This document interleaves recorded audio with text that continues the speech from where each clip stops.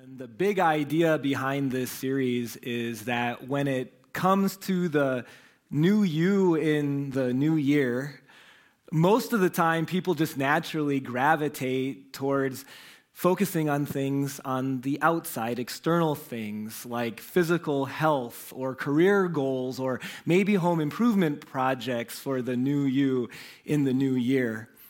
But in many ways, the biggest change you could make this year is doing a better job of navigating things that are going on, not on the outside, but on the inside, in our hearts and in our minds.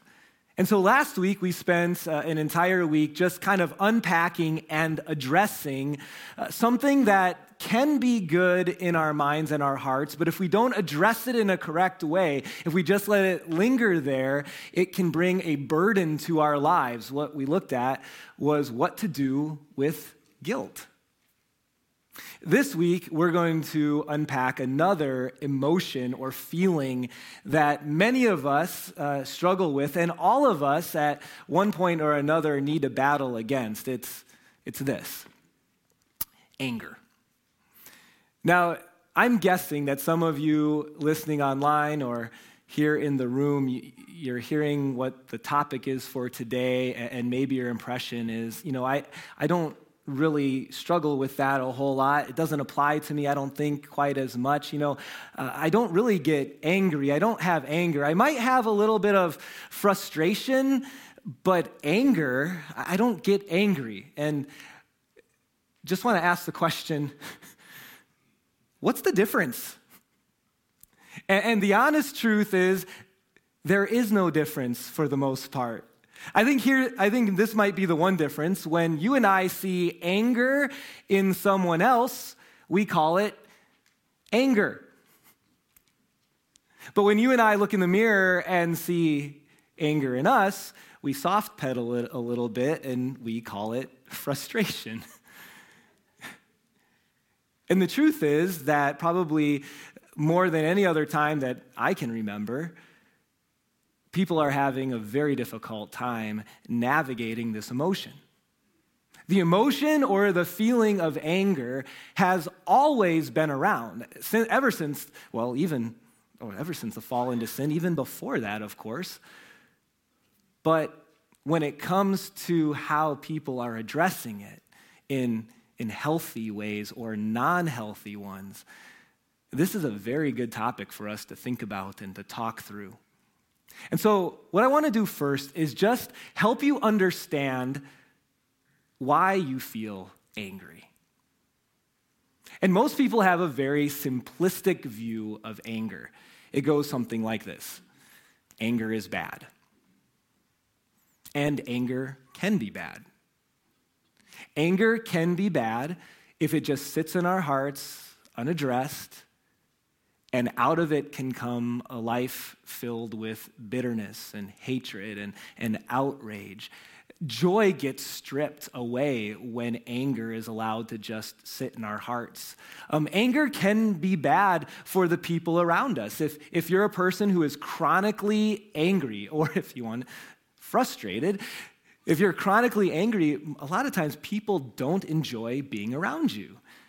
They're walking on pins and needles because they aren't sure what's the next thing that's going to come up that's going to cause an outburst. So anger can be bad, but what I want you to know is that anger is not always bad.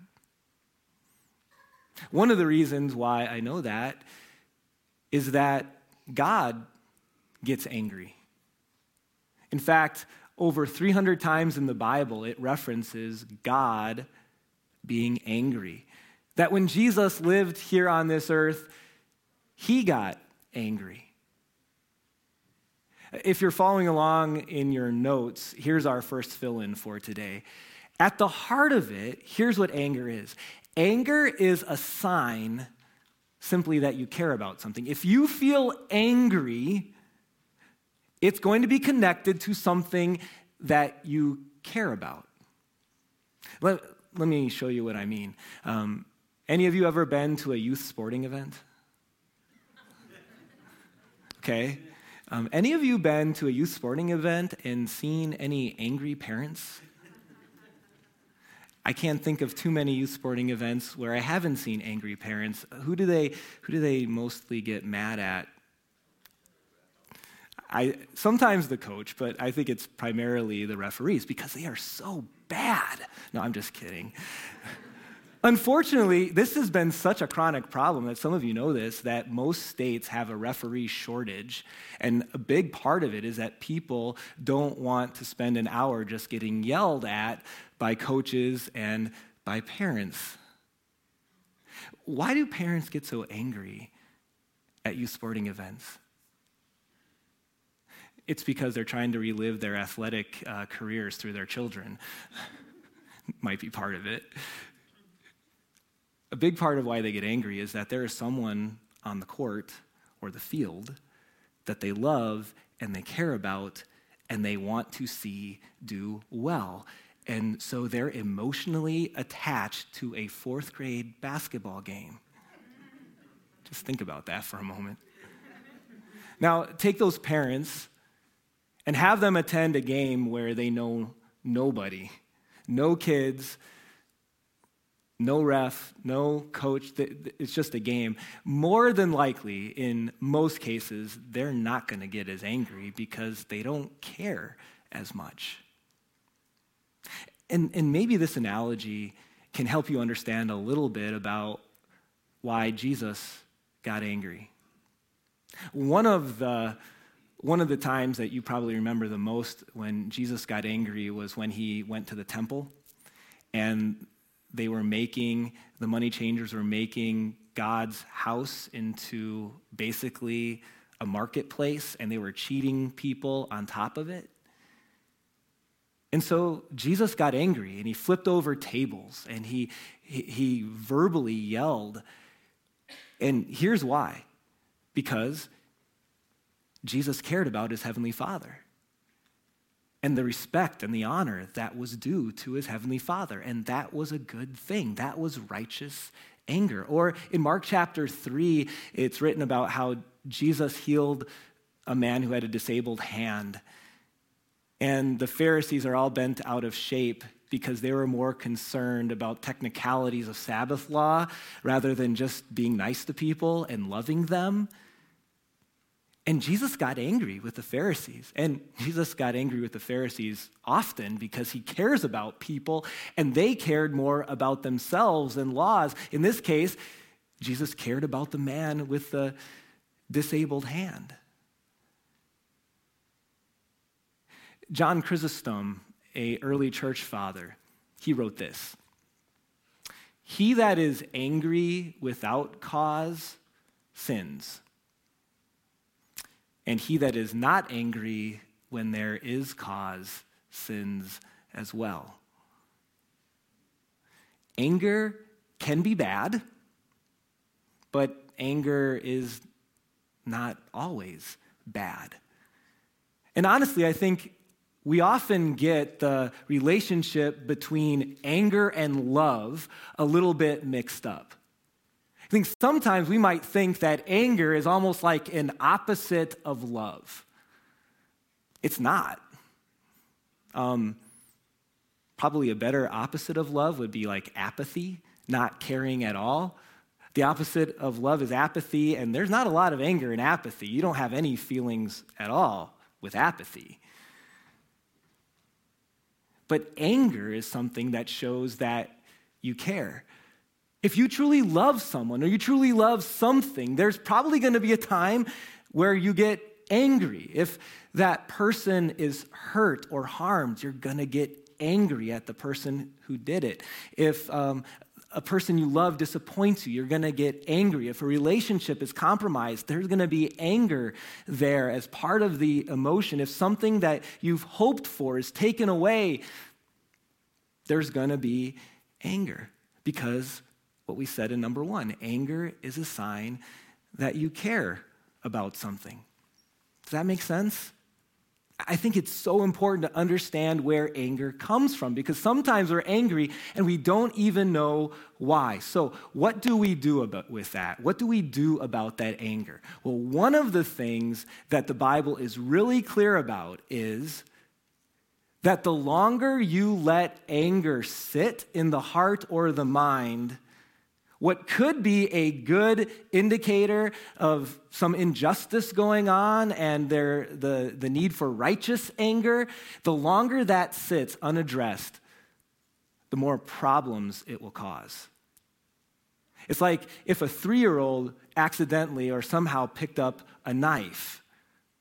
The longer they have that knife in their hand, the more likely it is that someone's going to get hurt. Here's what Paul writes. You've probably heard these verses before. In Ephesians chapter 4, Paul writes, "Don't let the sun go down while you're still angry. Get rid of it quickly." If you're feeling anger, we need to stop and ask ourselves why, and we need to do something about it. And then he says, interesting, don't give the devil a foothold. What Jesus is saying, again, is if we let anger sit, it's like the devil has a foothold, and he's going to use that emotion so that we lash out at people, or that we grow in our bitterness, or that we hurt the people around us, either with our words or even with our actions. And so one of the things that's so important about this anger that is often connected to love is that the anger in our hearts should be addressed quickly. Don't let anger sit. And the thing that I want to dig down on a little bit more today, though, is it's really important to understand why in this moment or in that moment are you feeling anger. Our second fill-in for today says this: it's important to understand the reason for your anger. When it comes to anger, there's something that actually pops up over and over again in our hearts and in our minds, and it's not a good thing. There's a little perspective that we need to think about because, well, what was true for a man named James might be true for you as well. We're going to turn to a letter that this first century pastor named James wrote. He happened to be one of the leaders of the church in Jerusalem. He also happened to be Jesus' half-brother. His parents were Mary and Joseph. And he wrote a letter to Christians across the Roman Empire. And one of the things he absolutely must have been hearing is that in many of these churches that there was anger becoming a problem because there was fights and there was quarrels going on. And so James takes some time to address that, and we're going to look at 2 of those verses. Here's what he writes. What causes fights and quarrels among you? How would you answer that question in your own life? What's causing fights and quarrels in your life? It's the bad ref that's causing it. Or it's the kids and they're not getting their chores done when they're supposed to. They're spending too much time on screens. What causes fights and quarrels among you? It's my mom, or it's my dad, or it's my spouse, or it's the boss, or it's the teacher, or it's the coach. What causes fights and quarrels among you? It's the Republicans. It's the Democrats. It's the school boards. It's interesting, when it comes to fights and quarrels, our initial reaction to a question like this, and true of the people James was writing to, is we tend to point the finger everywhere else, that everyone else is the problem for the anger and the fights and the quarrels that are going on among us. But then James writes something that I think oftentimes was not only true for the Christians he was writing to, but oftentimes is true for us as well. Don't they come from the desires that battle within you? See, you desire something. You want something. You want things a certain way. You want life to look a certain way. You desire, but you don't have, so you kill.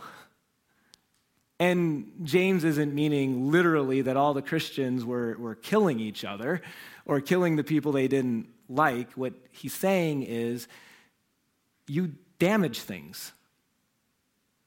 You're not getting your way, so you damage a relationship. You're not getting your way, so you kill a friendship. You're not getting your way, so you don't talk with someone for a really long time. You're not getting your way, and so you kill your happiness and your peace of mind. You covet, but you cannot get what you want. So you quarrel and you fight. Anger is a sign that you're not getting something that you want, that you care about something. But many, many times, the thing we want isn't always necessarily the things of God. And even if it is, at the end of the day, what James is pointing us to is that a lot of times the biggest reason why anger sits is this: I'm not getting what I want. I have plans. I have an agenda. I have an idea of how that person should treat me or the respect that I'm due. It's my wants and my happiness and my way. And in the midst of anger, and especially anger that just sits in our hearts and in our minds and that we just allow to sit there, or that in some ways we can't get rid of, the reason why it sits there so often is because it's become all about me and how I think things should go. So number 3, something to be aware of, that self-focused love, like love of self, will lead to self-focused anger. And when we make things all about ourselves, well, anger becomes even more of a problem, and it is going to sit in our hearts longer until we come to a recognition of where we really are at. And so when we take time to think about it, one of the things we might realize is I get really angry about things that I shouldn't. And again, sometimes it starts off as a righteous anger. Is it okay to be angry if someone harmed us or hurt our feelings, or we got overlooked at work? Absolutely. Anger can be bad. Anger is not always bad. But when we take anger in a moment and allow anger to become a lifestyle, whose fault is that? I get really angry about things that I shouldn't.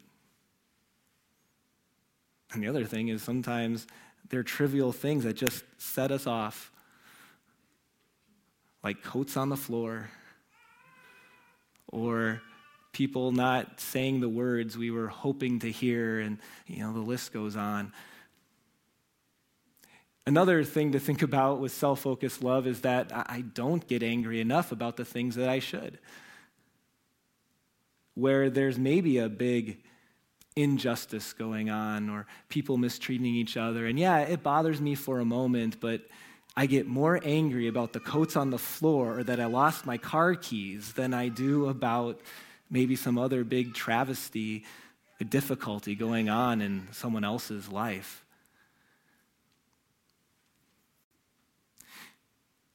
How do we break free from this? What encouragement did James have as he points out that doesn't quarrels and fights, don't they often happen because of things going inside of us and that we're not getting what we want? Here's what he says. It's one sentence. You do not have because you do not ask God. Oh, So all I have to do is pray for the referee, and he'll make all the calls in the direction that I want. What James is saying is all you need to do is pray, and you're going to get whatever it is you're asking for. You know as well as I do that that's not true. So what is James saying? You do not have because you do not ask God. What he's saying is that we need to take the focus in the midst of our anger off of ourselves and off of our wants and our desires in this situation, and we need to come to the Lord in prayer. And when we do, here's what happens. It takes the focus off of ourselves and our wants and our desires and how we think it should go and the hurt that we're feeling and how I need to fix this problem or receive a certain amount of apology for something. When we take it to the Lord in prayer, what's happening is it takes the focus off of us and allows us to consider what is God's will in all of this. And so when you do that, when you pray about the anger that you're feeling, when you bring it to the Lord in prayer, one of the things that happens is you really begin to hone in on what's really going on in our hearts. And sometimes in that process, you know what we come to recognize? That I've been wrong, that I've been selfish, that I've been holding on too long to something that should have long been forgiven, that the problem is in me, and the result of that is I need to confess that. That's not everyone else's fault that I'm frustrated or angry, that it's something living inside of me. It's my attitude, and I need to turn to the Lord, even if it's in just part of the slice of that pie, and to confess and to repent, and then realign your heart with God's truth and God's direction. And other times you bring that thing to the Lord that you're feeling angry about, you come to him in prayer, and what you might come to recognize, no, I have godly motives here. This is, as much as I can tell, a righteous anger. Well, even then, so much of what we feel angry about, how much control do you have over it? How much can you control what that person does or what that political party does? So much of it is out of our control. And so we can just decide I'm just going to be angry as long as this continues, or we can give our concerns to God and trust that he has perfect plans even in the midst of the most imperfect circumstances. One of the passages I think of in this regard is in Romans where Paul writes, "Whose is it to avenge? Vengeance is mine, says the Lord." Basically what he's saying is, your job is to not make sure that everything balances out in your life. That's my job. I got this. You know what you need to do? Forgive. You know what you need to do? Trust. You know what you need to do? Break away from anger. Because if you allow it to sit, you're giving the devil a foothold. So as we apply this, I think one of the things that happens is that because anger is an emotion, we often respond emotionally in anger. And believe me, some of us are more prone to that than others, especially outward signs of anger and emotion. Here's my encouragement. When you're feeling the temperature rise, when you feel like you're going to have an angry outburst, or when you've been sitting with internal anger or frustration for a while, respond to anger thoughtfully, not emotionally. And so the first thing in that regard is this. When you feel anger rise up, just stop. Stop in that moment. Don't say what you wanted to say to your spouse. Believe me, I've lived through this. It goes nowhere good, all right? I've regretted things that I've said, and maybe you have as well. Just stop. Don't send that email. In fact, here's an invitation. I hope I don't get too many. If you have an email you need to send to your boss, just send it to me. I'll read it. I'll affirm you. Yeah, you're right. But it won't be the damage that's received when you actually send it to your boss. Don't send that text. Don't post that thing online in the midst of anger. Just stop. Thoughtfully stop, and then ask yourself this question. This is a very, I hope, helpful sort of tool as you feel anger. Ask yourself the question, why am I angry? Should I be angry right now? Is there an abuse or a neglect going on, and God would be angry too? Or am I angry right now because I'm not getting what I want? And there's a little bit of selfishness in there where I'm not trusting the Lord like I could or like I should.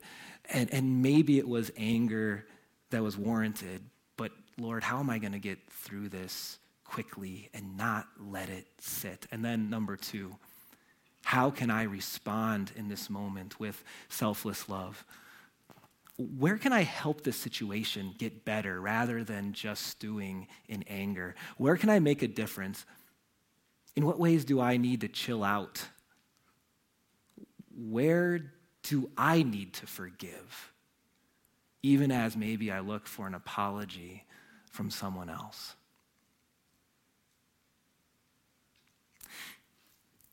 As so many things in the Bible, this is easy to talk about, and it can be very hard to do. But as we close today, I want you to recognize something that is so amazing. That your greatest hope in life, the reason for your joy, the reason why you can be at peace is because of how God reacted and navigated his righteous anger and what he did with it. One of my favorite passages is this, Romans 5. God demonstrates his love for us in this. While we were still sinners, and let me ask, does God get angry over sin? Absolutely, 100%. While we were still sinners, though, Christ died for us. See, God navigates anger always perfectly. And when we as people, when we as a world, when you individually sin against God, instead of him taking out his vengeance that was, would have been rightly due us for disobeying our holy God, instead, you know what he reacted with is grace, undeserved love, shown in so many ways, but primarily in the sending of his Son. That God actually took out his righteous anger for sin on Jesus so that instead he could offer you and offer me something that we do not deserve. Heaven and joy and peace. And also, as a byproduct of what he's given to us, he's given us the opportunity to live new, to not have to live in anger and frustration. As I said at the beginning, this world has a very hard time responding right now to anger in healthy ways, and it can take people in some pretty scary places. Unaddressed anger is going to cause problems. But if we, by God's help, address it quickly, if we ask ourselves the question, what's really going on here right now? Why am I angry? And then by God's grace, ask for forgiveness when we mess up.